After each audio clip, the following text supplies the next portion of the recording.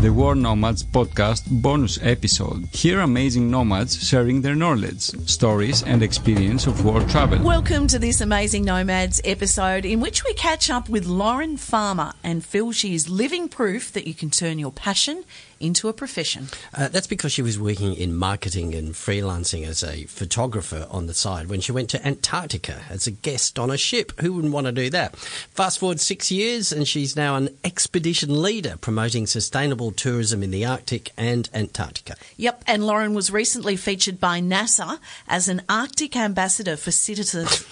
Okay, well that's going on your CV, isn't it? Yeah, absolutely.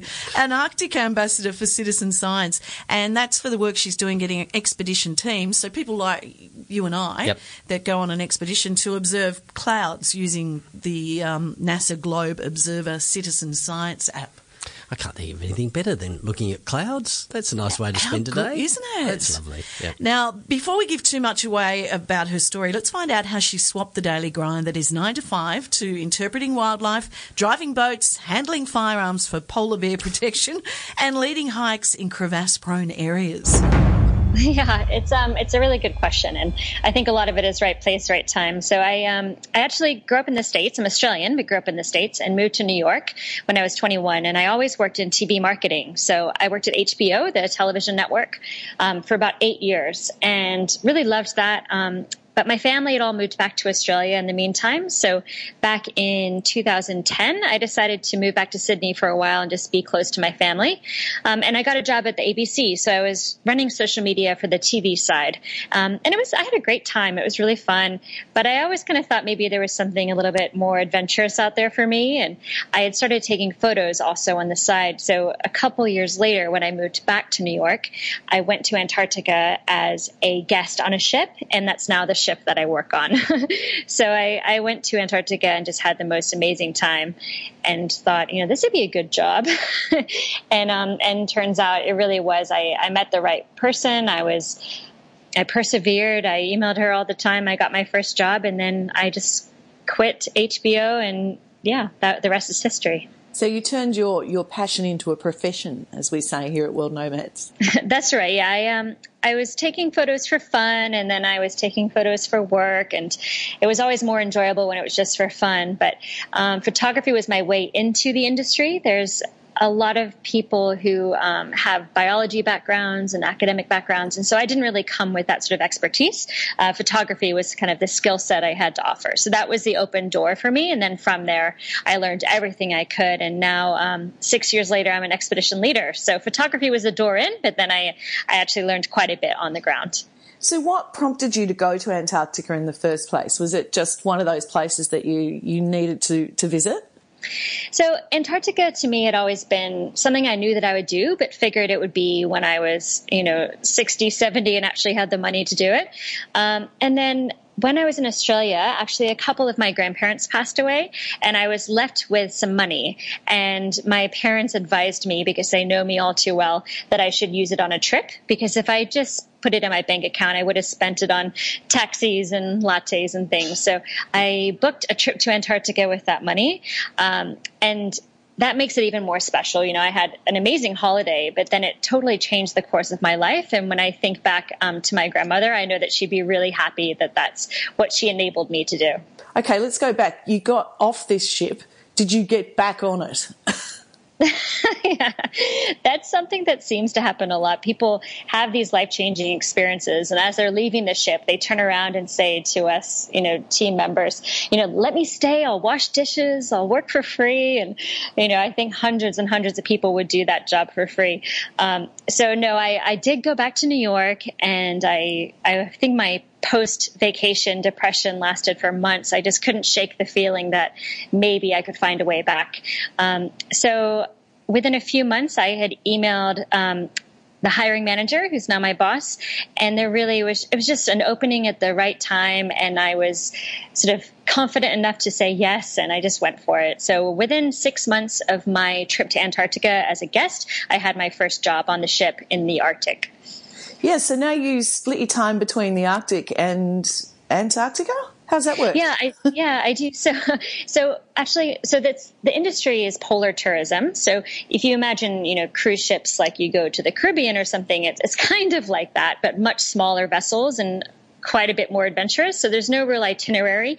We just go down or up and decide based on ice and wildlife where we want to go. So every day is really different. We might have a plan and that's thrown out the window, and the next day we do something else. So I work for a few different companies. Most of us do, but we do 2 or 3 months up north and then have a break, and then 2 or 3 months down south. And then we just kind of go up and down, up and down.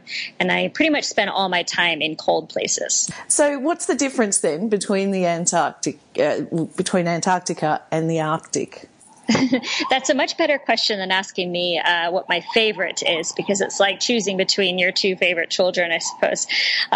So Antarctica and the Arctic, the similarities are obviously the temperature and the remoteness of it, but the wildlife is totally different. So down south, you've obviously got penguins, which are a huge appeal. They're curious and funny, and you can often have really close encounters with them. And we often get whales as well, and of course seals and seabirds and things. In the north, you have polar bears, which are really exciting, very charismatic animals, but very hard to find because we're hoping to see them in their natural habitat. And good for them, but not good for us. They don't tend to stay in one place. So it's a little bit more of a challenge to find them. In the Arctic, there's a lot of different regions in the Arctic. So you have Norway, Russia, Canada, the US, you have Denmark, which is Greenland. And in Antarctica, it's more, you have the part of Antarctica, the western side, as we call it, that you go to from South America, or you can also go from New Zealand. And it's more days at sea to get down to Antarctica, so that can be really fun because it feels like you're putting in a lot of effort to get there, where the Arctic, you can fly there. So it doesn't quite feel as sort of exciting and wild. But they're just, I could talk for hours about the differences, and I suppose I'm lucky to have spent so much time in both places that I see them as two totally different places that I spend my time. So what kind of skills, other than focusing on your photography, have you picked up since you've been doing this? So as on an expedition ship, you have the guests, which are the paying customers, and you have crew, and then an expedition team. So the expedition team kind of sits between crew and guests. So we do things like driving small inflatable boats. So where we go, there's no piers or anything. So the ship will come in and anchor somewhere, and then we lower these small inflatable boats, and then we get in them to go to shore. And on shore, we might do something like hike or visit a penguin colony, or maybe go to a research station, or we use our boats to do zodiac cruises and icebergs and look at seals and things like that. So driving small boats is a big one. Also guiding, just knowing how to plan a hiking route and how to keep people safe as they're walking on ice or up on glaciers or just in slippery surfaces. Also what we call interpretation, so just understanding about wildlife behavior, or just having sort of your head wrapped around all the natural history down there, so that when we see something like maybe an adult penguin stealing a rock from another penguin's nest, we can explain what that is, and that's actually how they build their nests. They're always stealing stones from one another, and kind of helping people to understand what it is that they're seeing. So yeah, it's a lot of things that were very foreign to me at first, but I seem to have gotten the hang of it over the last 6 years. And also using a gun. Yes, my parents are horrified. I am very anti-gun in my normal life, and would never really choose to go to a firing range, or I would never dream of carrying or anything like that. But carrying a rifle for safety in the Arctic is you have to. It's a legal issue, and also it's a way that we keep ourselves safe and also the polar bears safe. So we're carrying just for polar bear safety. they are dangerous animals, and we do everything in our power to make sure we are never in a situation where we might have to shoot or even send off flares to scare them or anything like that. But we do carry just in case we end up at the wrong place at the wrong time. But there's a lot of precautions that we take before we do that. But yes, so I did have to learn how to carry a very, very heavy hunting rifle, and I go to the firing range, and so I surprisingly feel confident with it now, though I would never choose to carry something like that at home. So these pristine areas that you're taking, as you call them, guests into, it is also about sustainable travel, isn't it? It is, yes. It's a lot of people call heading to the polar regions like last chance travel or something like that. And it's the idea that these are some of the last great wilderness areas on Earth. And so they're precious, and we especially need to protect them and make sure that, they're around for generations to come in the way that they are now. It's really important that we operate in a way that really protects it. And so that means we follow a really rigid set of guidelines about how we approach wildlife, how fast we might approach, or how much time we might spend with a certain kind of wildlife, as well as where we go on shore. Maybe there's closed areas where we need to not trample on vegetation or something like that. So there's a lot of guidelines that we follow to make sure we're leaving as little an impact as possible. Now, something else that you did was form the Polar Citizen Science Collective. And at the start of the chat, you said, most of the people that get on these ships to Antarctica are scientists, biologists. So what is the Polar Citizen Science Collective? Yeah, actually, so when I mentioned that before, it's the expedition team who has that kind of skill set. So on an expedition team, you have specialists in every area. So that's history, marine biology, ornithology, geology. So we have a lot of people that come from science backgrounds. I am not one of them, but most of them do. The guests actually come from all different backgrounds. So there might be some with academic backgrounds, but it's just people like you and me who want to go on a really great holiday. So the citizen science initiative has come out of a few of us guides who really wanted to try and make more of a difference to the places that we're traveling, knowing that we spend months at a time in regions that are very expensive to get to. And there are a number of research vessels down there, but a researcher might only be able to come for 2 weeks at a time. They spend their whole year fundraising to try and get down there. Meanwhile, our season is 5 months long. So we have a really great opportunity to use our vessels as platforms for science. So basically doing data collection. So we have set up the Polar Citizen Science Collective. It's a nonprofit where we're trying to inspire all the operators in our industry to adopt citizen science programs. And a really key part of it is that the guests are involved. So if you come to Antarctica or the Arctic with an operator who runs a citizen science program, you might get to sign up to go on a citizen science Zodiac cruise. So instead of just driving around and looking at beautiful icebergs, which you get to do also, you might collect phytoplankton samples, or you might observe the clouds for a NASA project called GLOBE, or you might get a chance to take photos of humpback whales and then put them into a data catalog and see if they've been spotted before. And if they haven't, then you can name that whale. So it's just an engaging way of adding to kind of the educational side of what we do, and also contributing to like real valuable science at the same time. It sounds super cool on top of that. Yeah, it does sound pretty cool. I know. I never thought I'd be so involved in science. I'm I get sort of creative, I suppose more of a creative brain. But I just love the idea of, just normal people, like non-scientists actually doing real research down there. And the scientists that we work with are so appreciative. We obviously take a lot of measures to make sure that the data we collect is accurate and is something they can actually use. And they're just, they encourage us so much to just do whatever we can within the parameters of sort of our itinerary. But it's really, it's rewarding, definitely. So what have you discovered doing? I know you've been splitting your time between the two poles for the last 6 years, but how long has this particular program been operating, the collective, and what sort of things have you discovered?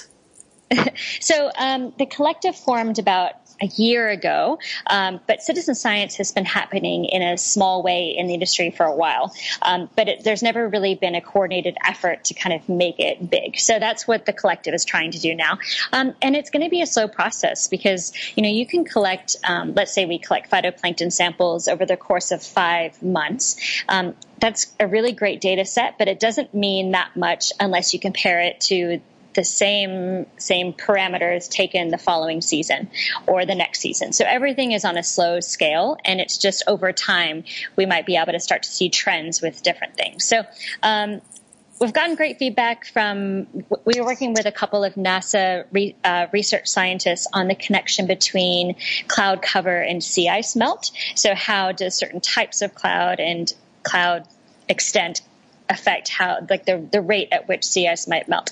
But that's a really big project. It's something that, it might be a decade before they can actually publish some findings. So getting feedback from scientists is really important. So then we can go back to our guests and say, look, we might not, see our names in an academic paper anytime soon, but this is good data. They're using it. They really appreciate it. And so there's the value, and we just need to keep on going. So anecdotally, have you noticed any evidence of climate change?